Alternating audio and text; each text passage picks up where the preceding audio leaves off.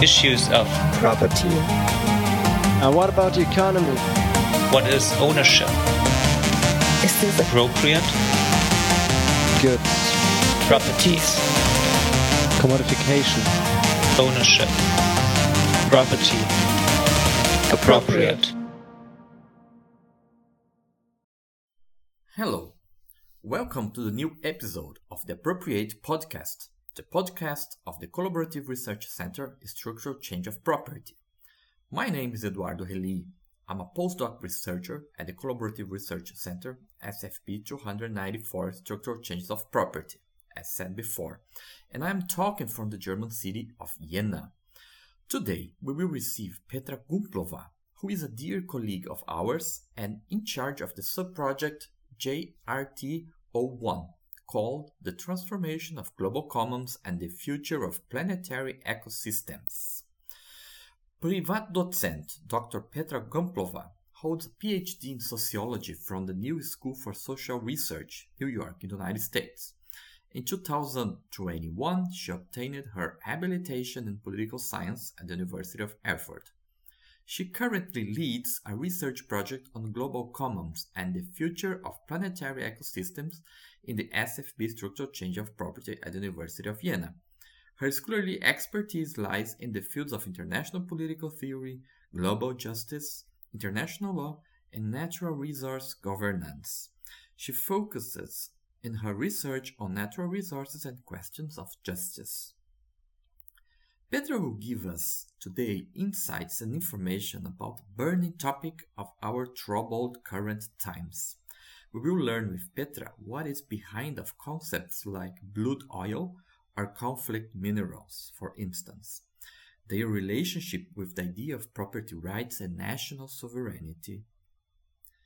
As a researcher of genetic resources of the biodiversity myself, me and Petra share, of course, many common worries and questions. I am very delighted to receive you, Petra. It is an honor and a pleasure to have you here at our podcasts. Just having said that, let's then proceed to the questions. Petra, what are blood commodities? Are there any policies regulating trade with the so-called blood commodities? Hi, Eduardo. So thank you very much for having me. I'm very excited to be here, and I'm really happy to share my expertise on these questions that I've been researching for quite some time, and now they have become, as you said, in the center of public debate. So it's no longer just an academic debate, but a burning, policy question that we are dealing with. Yeah. So, what are blood commodities? Well, the short answer is that blood commodities are commodities that originate from conflict zones, and or perhaps more specifically, that there are social, economic, and political systems built around them, which involve injustice, violence, and other kinds of harms. Yeah, I think the most useful is to recall the so-called blood diamonds, because I think the name is derived from the infamous blood diamonds. And as you may remember, and maybe the listeners have heard that before, also blood diamonds are diamonds, or were diamonds, that originated from conflict zones in Africa, where the conflict zones were mainly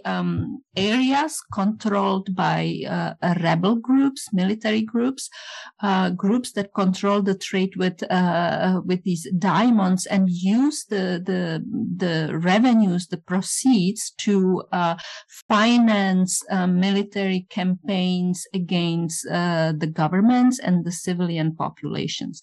Yeah, so this has in the early 2000s, this has become like the global public became aware of this problem, and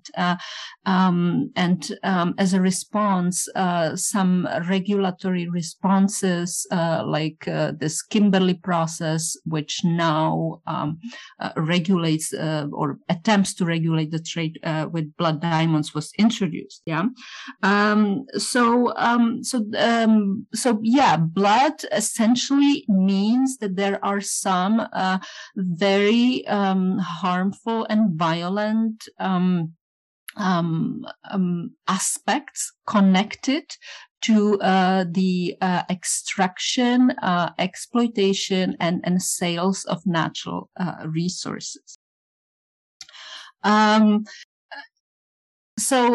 You also asked me about the policies regulating these blood commodities. Like I mentioned, in the case of blood diamonds, there is indeed an attempt to regulate the trade with blood diamonds. But it's important to emphasize that this regulation was invented and institutionalized as a result of efforts by NGOs, United Nations, and also with the participation of the relevant industry stakeholders. It's basically a certification system, so it issues passports, so to speak, for the gemstones, certifying that these gemstones do not come from conflict zones and they do not contribute to maintaining, sustaining conflict and violence. But of course, in our world, there are many other highly valuable natural resources, and many of them come from very fragile contexts as well. There are highly valuable minerals that are needed for modern technologies, the so-called 3TG.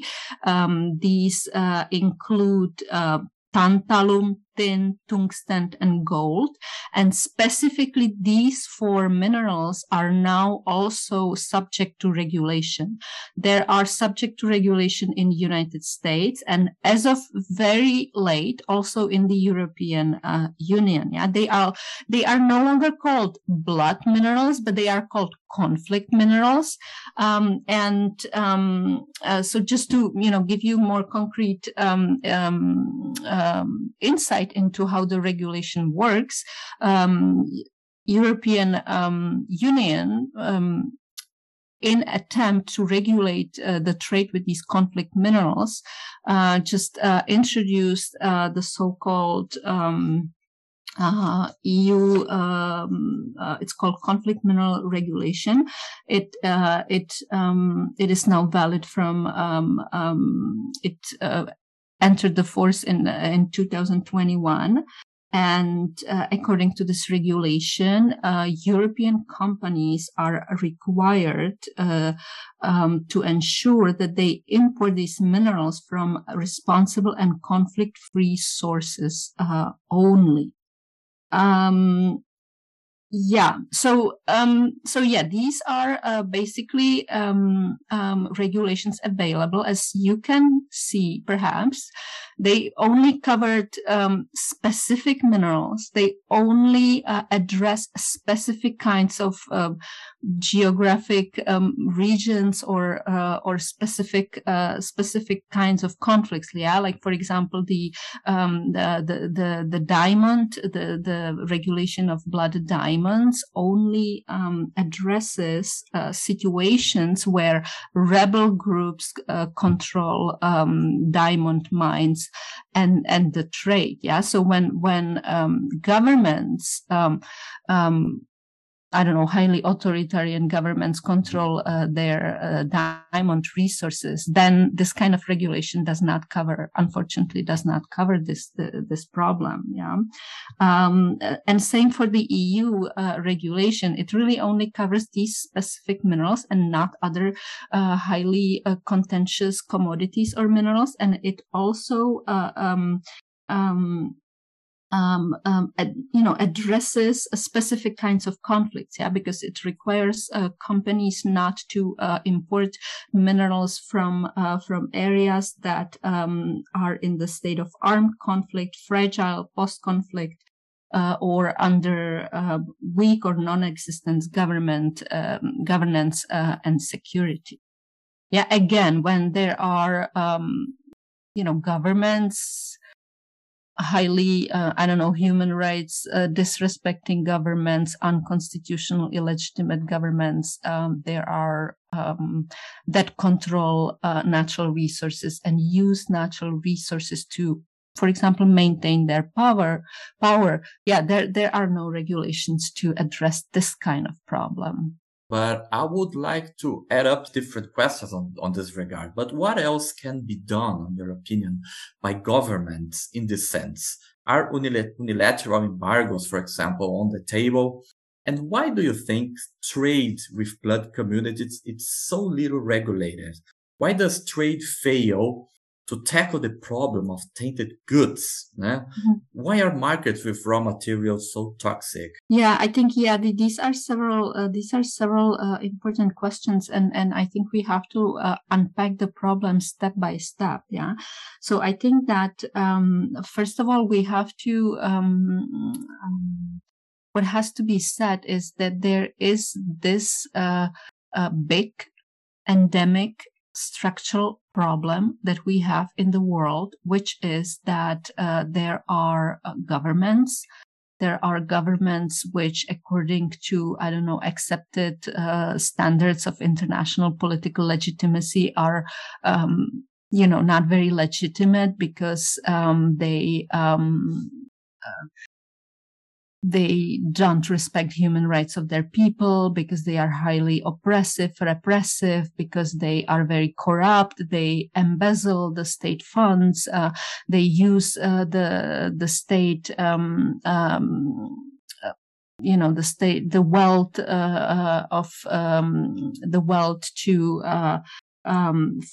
to maintain their power and to sustain this corrupt form of governments. And this is our most endemic problem that we have in the world. And these forms of governance are often sustained by access to these very highly valuable natural resources. Yeah. So the main sort of stakeholders here are the governments, not some rebel groups.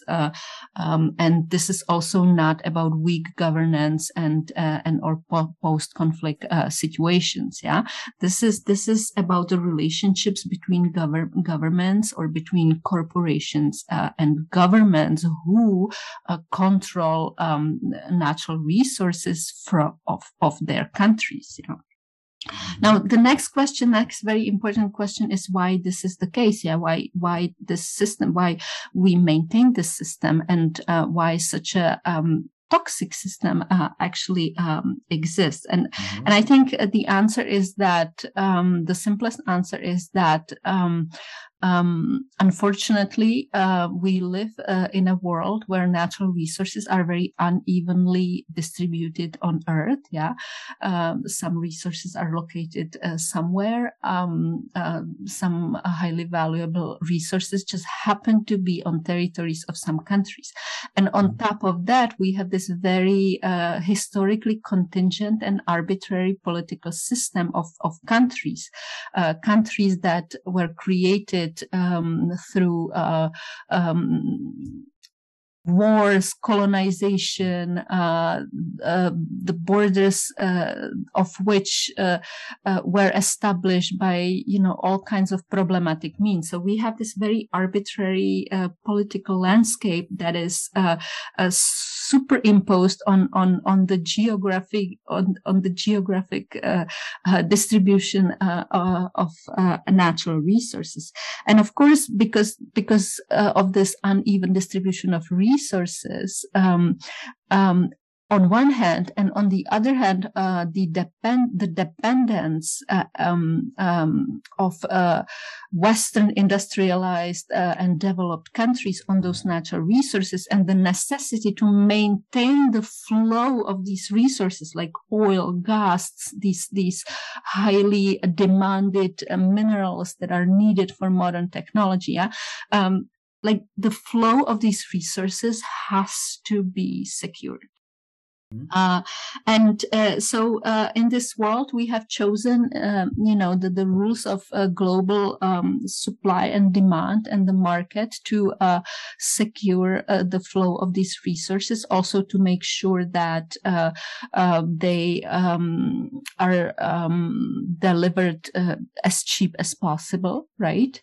And I think these are two main reasons why these questions about who controls these resources, whether governments that control and sell these resources use those revenues and benefits of these resources in ways that are somehow in line with our ideas about what is distributively just, what is politically legitimate, and so on. Yeah.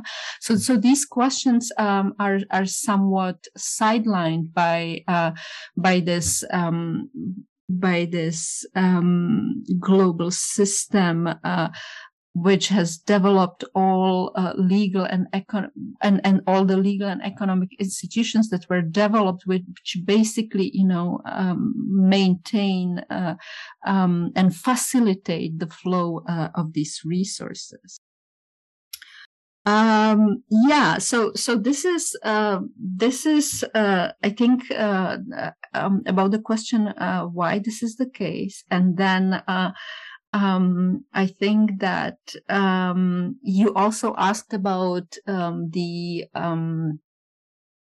what is it that makes these natural resources compromised or tainted and problematic from an ethical or moral point of view. Yeah, and I think again, going back to the examples that I named at the beginning, I think we have to insist that when natural resources are used by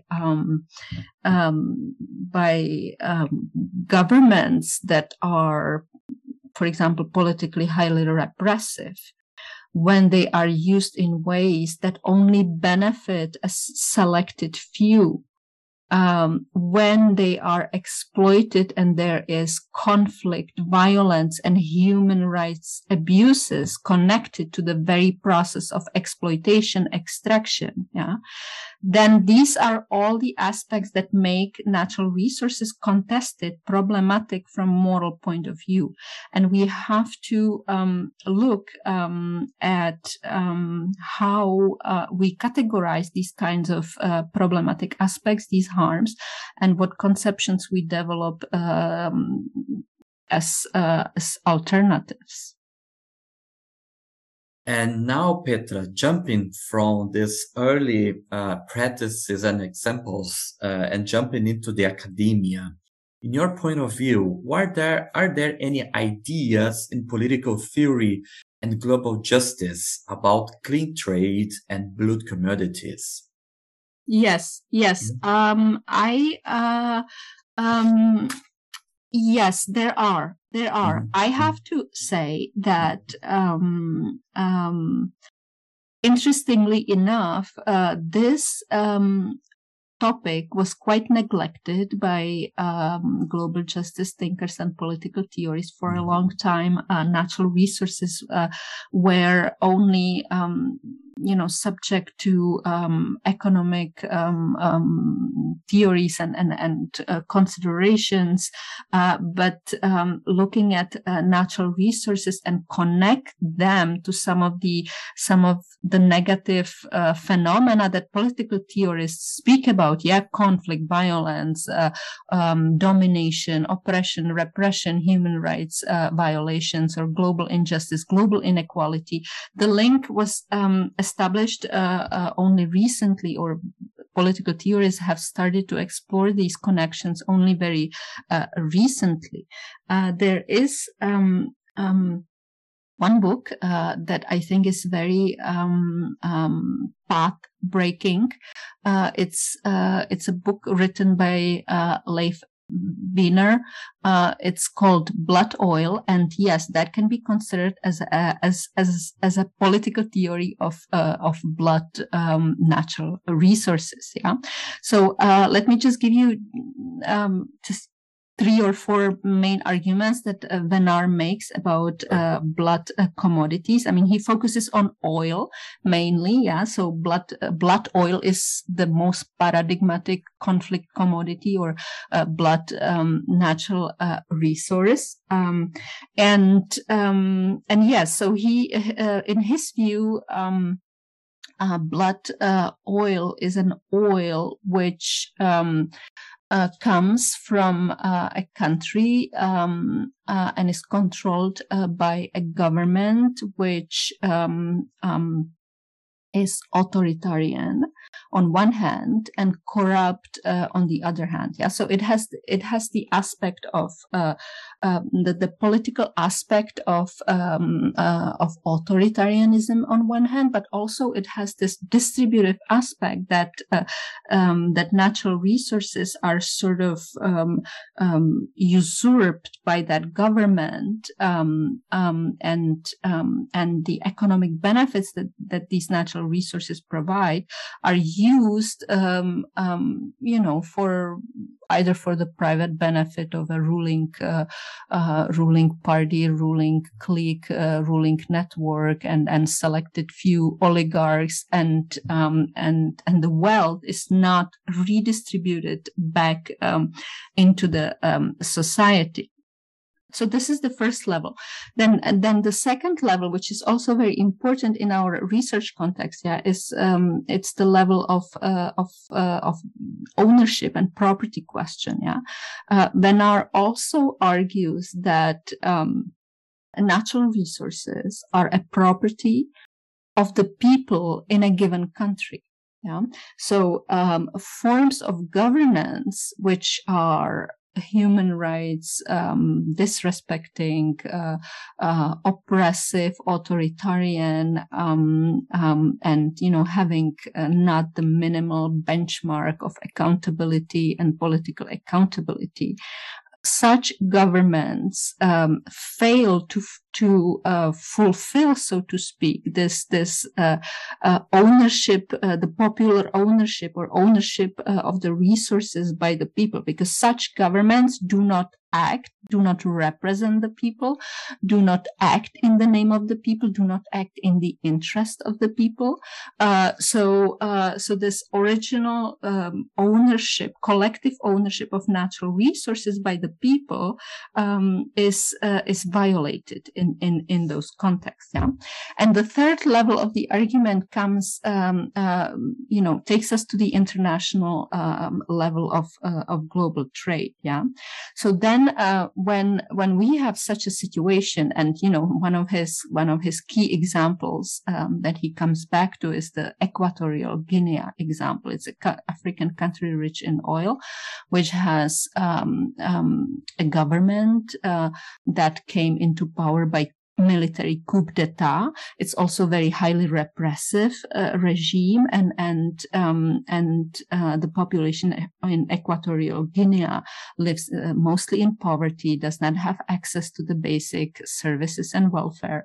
So that's sort of like a textbook example. Yeah. But then the question comes, the question is, trading with Equatorial Guinea and buying oil from Equatorial Guinea. So the next important question is whether those who buy oil from Equatorial Guinea, whether they are not responsible for sustaining this quintessentially unjust, situation. Situation where oil is where the people of Equatorial Guinea are expropriated of their oil, and the government which controls the oil resources uses the revenues as a material resource to maintain its power and repressive rule. But the question, the main question that the political theorists ask is it, from the point of view of justice, is it possible for, let's say, like Western governments, liberal democratic countries, to continue buying that oil without, raising these ethical questions, without ignoring the questions of responsibility or complicity that falls on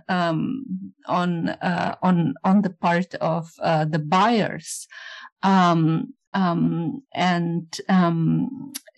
the question of what kind of trade this is, whether the category of clean or unclean trade is applicable, and whether the idea of a clean trade requires we only trade with countries or governments which make decisions about natural resources in some basic, accountable, democratically legitimate way, and also use the benefits from natural resources to provide welfare development and so on, and the basic welfare services for their people. So this, I would say, are like the three main points and questions that political theory of blood commodities raised. An important question actually occurred to me, especially because I come from Latin America and partially raised in this tradition.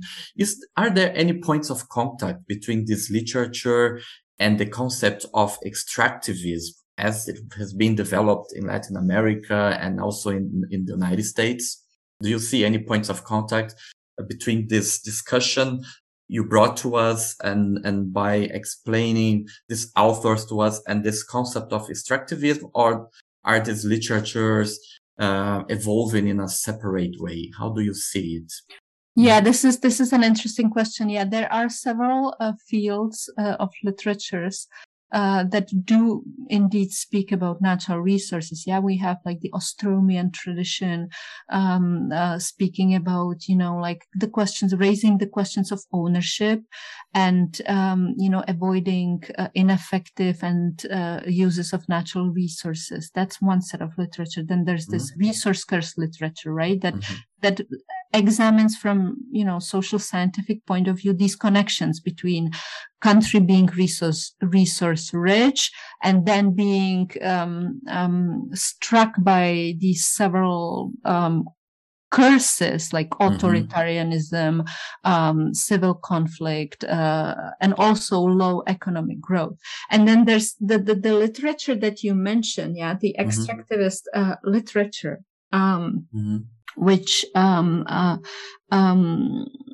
is specific to, I suppose, is specific to Latin American context, and then and it examines the how natural resources can. I think one of the key questions that the literature raises is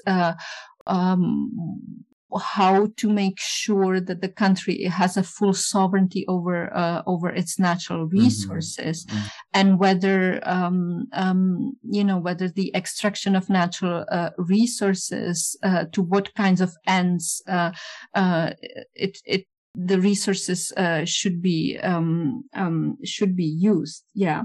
So as far as I can tell, these literatures, like political theory and global justice literature, is not very connected to the extractivist literature. But I see one point of connection in I think what the political theory of blood oil ultimately proposes, or what like the ultimate ideal is that the governance over natural resources, is transparent, accountable. That there are some really like basic requirements of constitutionalism and democracy in place, and also that the resources are used in ways that really benefit the people. And when we say benefit, we mean economically benefit.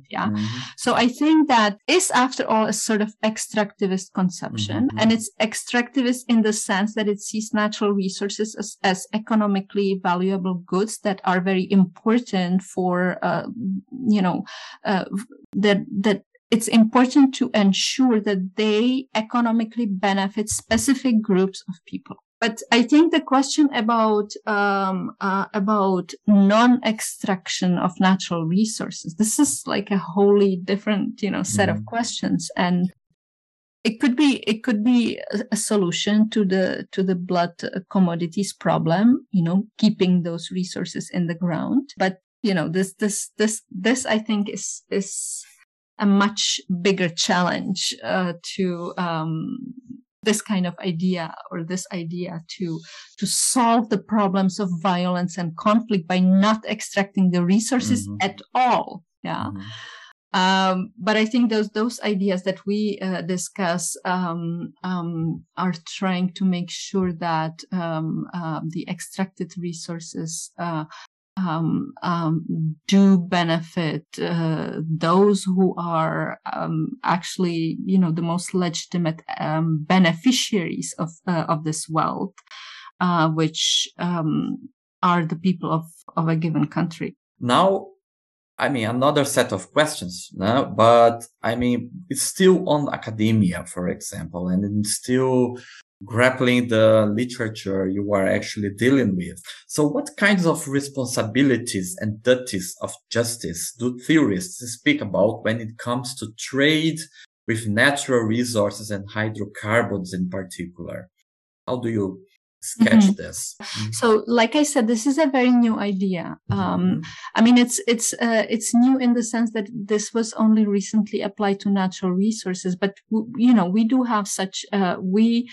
Global justice theorists have developed ideas of global justice, for example, in the context of sweatshops and labor exploitation. So there are ideas out there that, we shouldn't buy products because we help to sustain a system of exploitation and human rights abuses. So it's based on the idea that we as consumers, trading partners, corporations as very important stakeholders, are really connected to how certain products are produced, by whom, and in what kinds of circumstances. So it's impossible to maintain that, I buy something and it's a completely like ethically neutral, choice. So this was only recently applied to natural resources. And I think, I have to mention the name of Thomas Pogge in this context, who developed this idea of negative duty of justice. It's essentially a concept that says that, it was developed in the context of global poverty and poverty alleviation. And Pogge essentially said that we have duties toward global poor, and those duties are not just that we give them aid. That it's not charity that we have it's not a duty of charity, but it's also a negative duty of justice, not to maintain institutions and structures that reproduce the poverty. So we have I think this really directly applies to natural resources and trade with highly valuable commodities like oil, for example, from countries, where you have this extremely repressive regime and a population that lives mostly in poverty and does not have access to the most basic social services and there's poverty and so on. So our duty is really, we are important stakeholders in this whole, chain of ethical responsibilities or moral responsibilities and duties of justice, because by buying those commodities, we really directly help to maintain the system in place. So political theory came up with this idea that trade, especially the buyers and the consumers, have very important role to play to disrupt this unclean trading system, this unclean system by not buying natural resources from governments that have these long-term records of human rights violations, which are highly unfree, highly repressive, and also very corrupt. And for you, so whom do hydrocarbons, fossils actually belong? Who makes the decisions about extraction, the sales, the trade terms? And that question is especially important on the main questions of the SFB. And are the issues of ownership important in this regard? How do you see it? How do you judge all these equations in this particular issue? This is, for me, this is a very tricky question, and I think this question has two levels. And I think on sort of a purely philosophical and moral level, it's just really difficult to settle a question: whom does oil belong, wherever it is located? Whom does it belong? And I think there are really no intuitive, easy answers. No, and our moral intuition is, for example, to say that it belongs to all humans or humankind, or that that it should belong to some global institution that ensures redistribution of these resources. These are, I think, not very plausible answers, I find.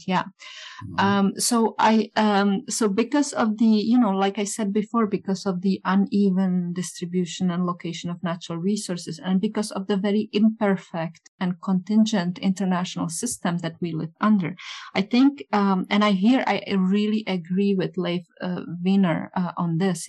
I think it's best that we just accept that this system of sovereign states and their borders is very contingent. That's true, but I think it makes a lot of sense to accept that the countries should control their natural resources. They should be basically considered the owners of their natural resources. This also has a reason that, we lived for centuries in colonial system where colonizing powers or Western trading companies just appropriated wealth and natural resources from all corners of the world. And so in order to sort of correct this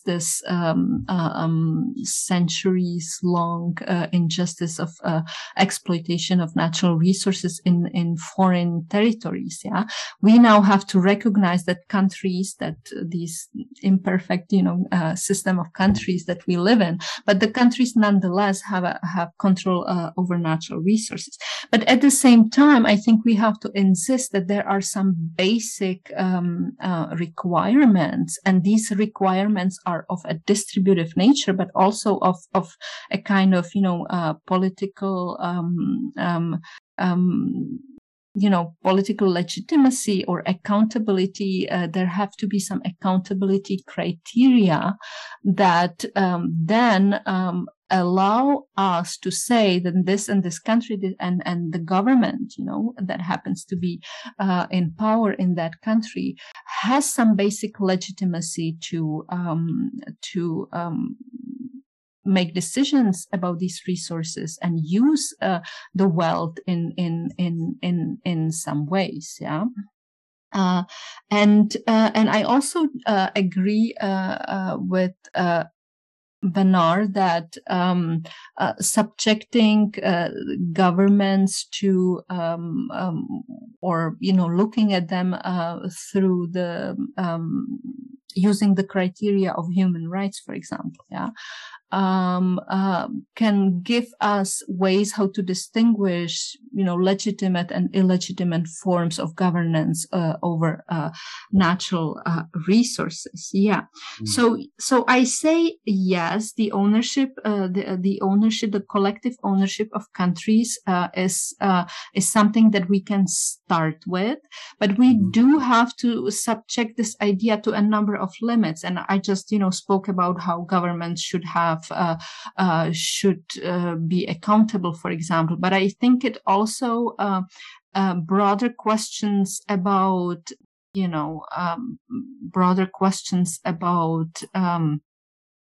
ownership or claims that some outsiders might have to natural resources, or some interest of the humankind in preserving or conserving certain natural resources are very important as well. Yeah, you come from Brazil, and the Brazilian rainforest, the Amazon, has been such a contentious.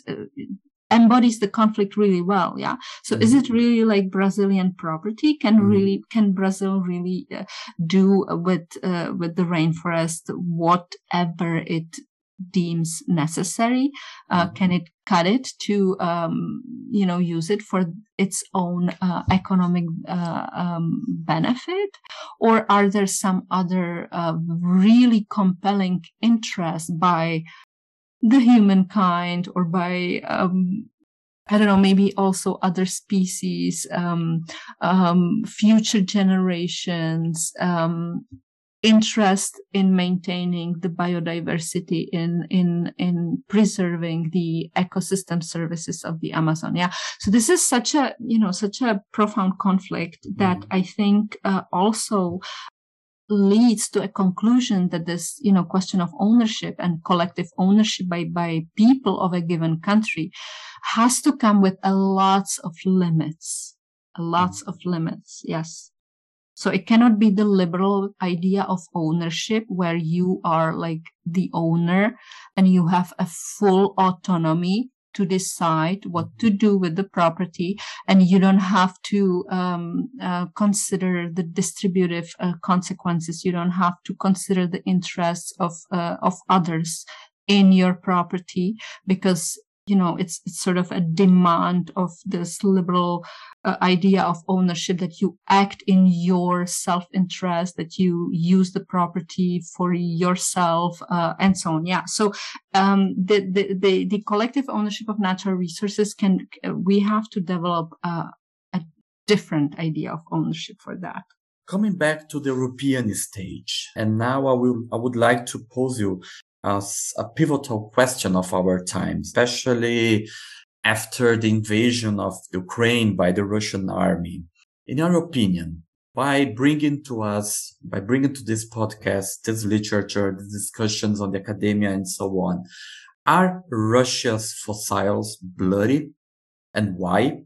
And how can we determine it? How can we judge it as a bloody resource? How we can assess this with under a more temperate view and a more legal frame? Mm-hmm. Yeah.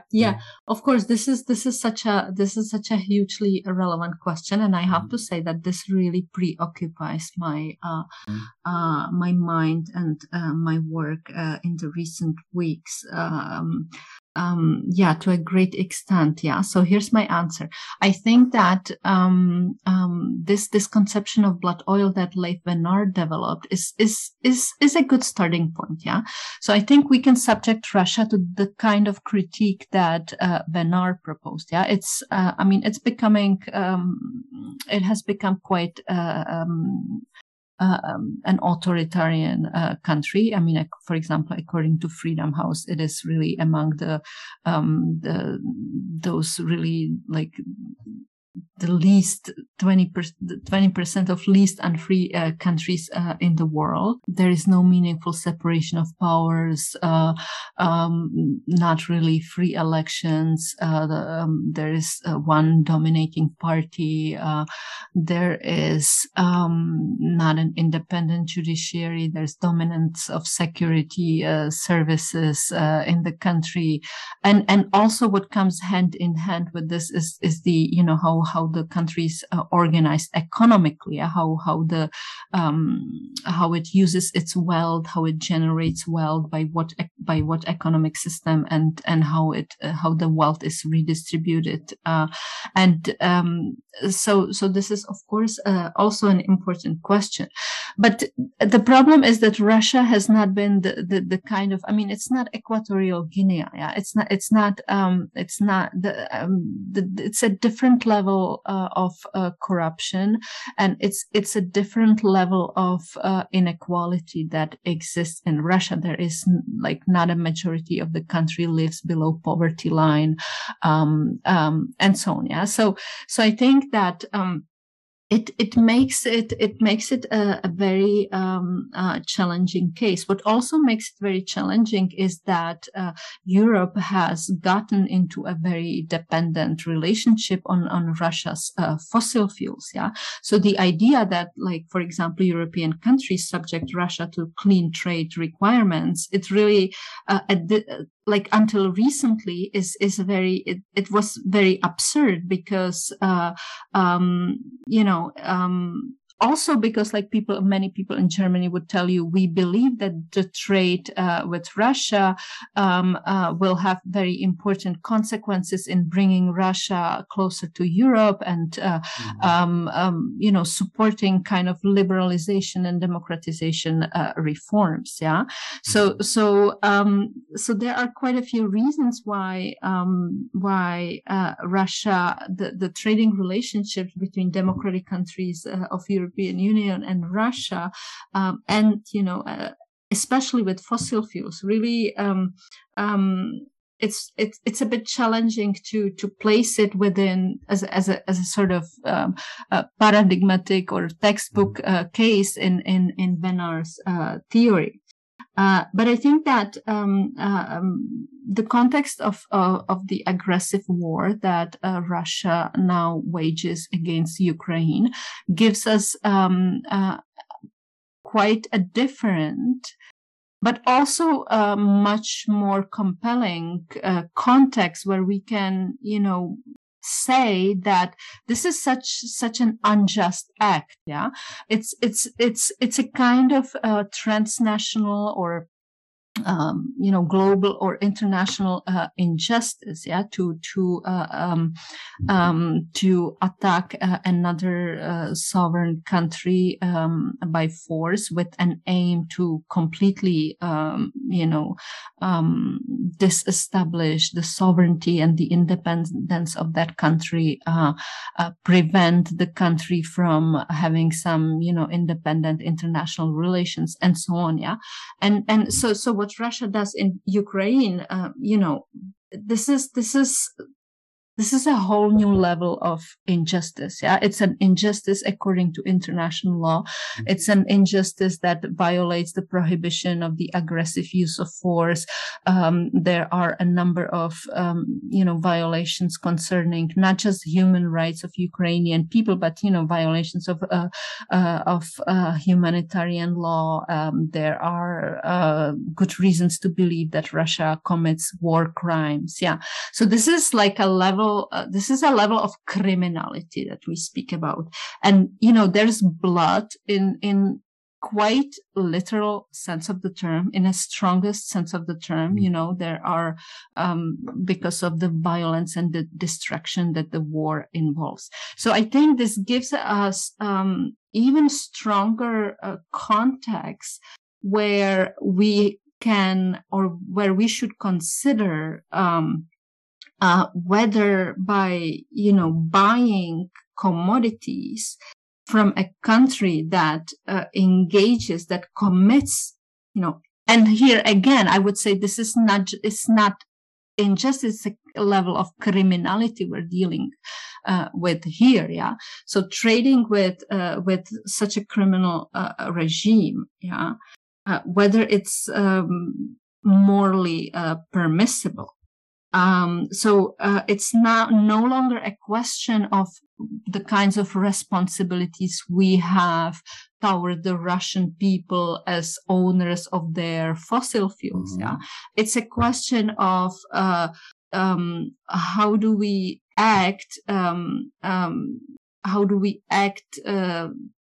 As a community of countries or individual countries that maybe have not just moral responsibility, but even legal duty to sanction the breaches, these multiple breaches of international law. So I think that in this context, we're actually moving from questions of responsibilities and duties of justice to legal sort of obligations to not to trade with a regime that threatens peace and security. Yeah. So as a way of sanctioning these breaches of the most fundamental norms of international law. Yeah. The question of trading discontinue trading relations or impose embargoes, I think has to be really considered on this kind of level. And we are coming, Petra, to an end with our podcast session right now. But before we depart, I would like to ask you a last question, which is, why it is important for you, in your opinion, to discontinue the blue trade? Who is responsible, actually, to do it? In the end of the day, who are the actors, who are the institutions who are actually committed to this, to put an end into this kind of trade? Yeah, so we're speaking. I suppose we're speaking about Russia, and I think one thing that needs to be emphasized also. It may or may not be really important. It is important on sort of practical level, but I think for the coherence of the moral and legal argument, it may not be so important in the end. And that's the fact that Russia's wealth really is built on the export of its fossil fuels. Yeah, so there is quite a clear link between between the economic might and the ability of a Russian state or Russian government to, sustain this war. Yeah, because obviously the huge, it's billions and billions of euros or dollars. Yeah, that we pay for its fossil fuels. Yeah, so it indeed does clearly it's the main resource and main economic asset. For Russia. Yeah. So whether we continue the trade, whether we continue buying oil and gas more specifically from Russia, it really is a number one question. If we think about, weakening the link between, Russia's economic might and the kinds of, actions that it engages. Yeah. But your question was about who has, who are the main sort of stakeholders here, and who has this kind of obligation and and so on. Yeah. So, I think if we accept the kind of, the kind of international law argument that I just presented just a while ago, if we accept that this is a profound, violation and breach of international law, it's a level of international legal criminality, then I think like I said, we're moving from the level of sort of, moral responsibility to the level of legal obligation. Yeah. And I think that this legal obligation actually falls on every single country in the world. Yeah. Like normally, Security Council has the main task of Security Council is to make sure to maintain peace and security. So it is the body that has authority and legitimacy to,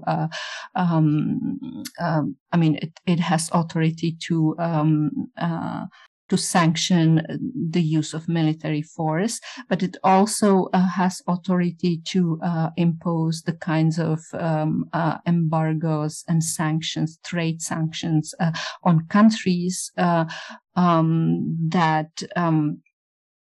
threaten peace and security in the world. Yeah. So now, because of how the body works, and the fact that Russia is actually a permanent member of Security Council, so Security Council is actually unable to perform this role for which it has authority. But if that's the case, then I think every single country has a sort of obligation to, do everything to not to assist with this kind of criminal behavior, to do everything to stop it. And I think we can interpret that as, every country actually having sort of obligations not to support the regime by not, buying its fossil fuels, because it uses it as to keep its war machine going, and it obviously makes it capable to keep engaging in this criminal behavior. Yeah.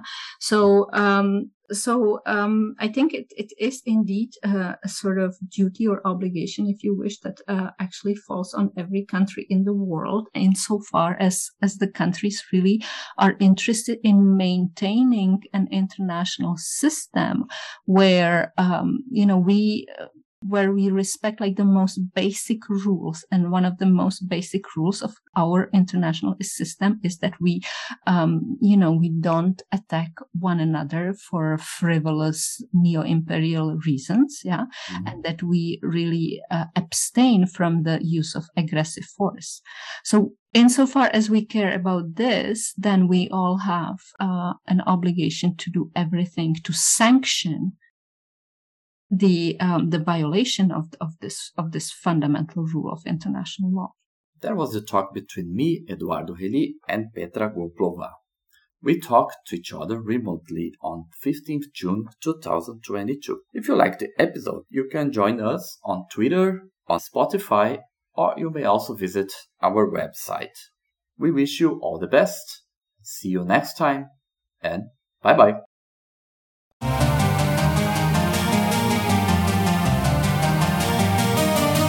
Appropriate. Diese Podcast-Reihe entsteht im Rahmen des Sonderforschungsbereichs Transregio 294 Strukturwandel des Eigentums und wird gefördert durch die Deutsche Forschungsgemeinschaft DFG unter der Fördernummer SFB TRR 294-1-4244638 267.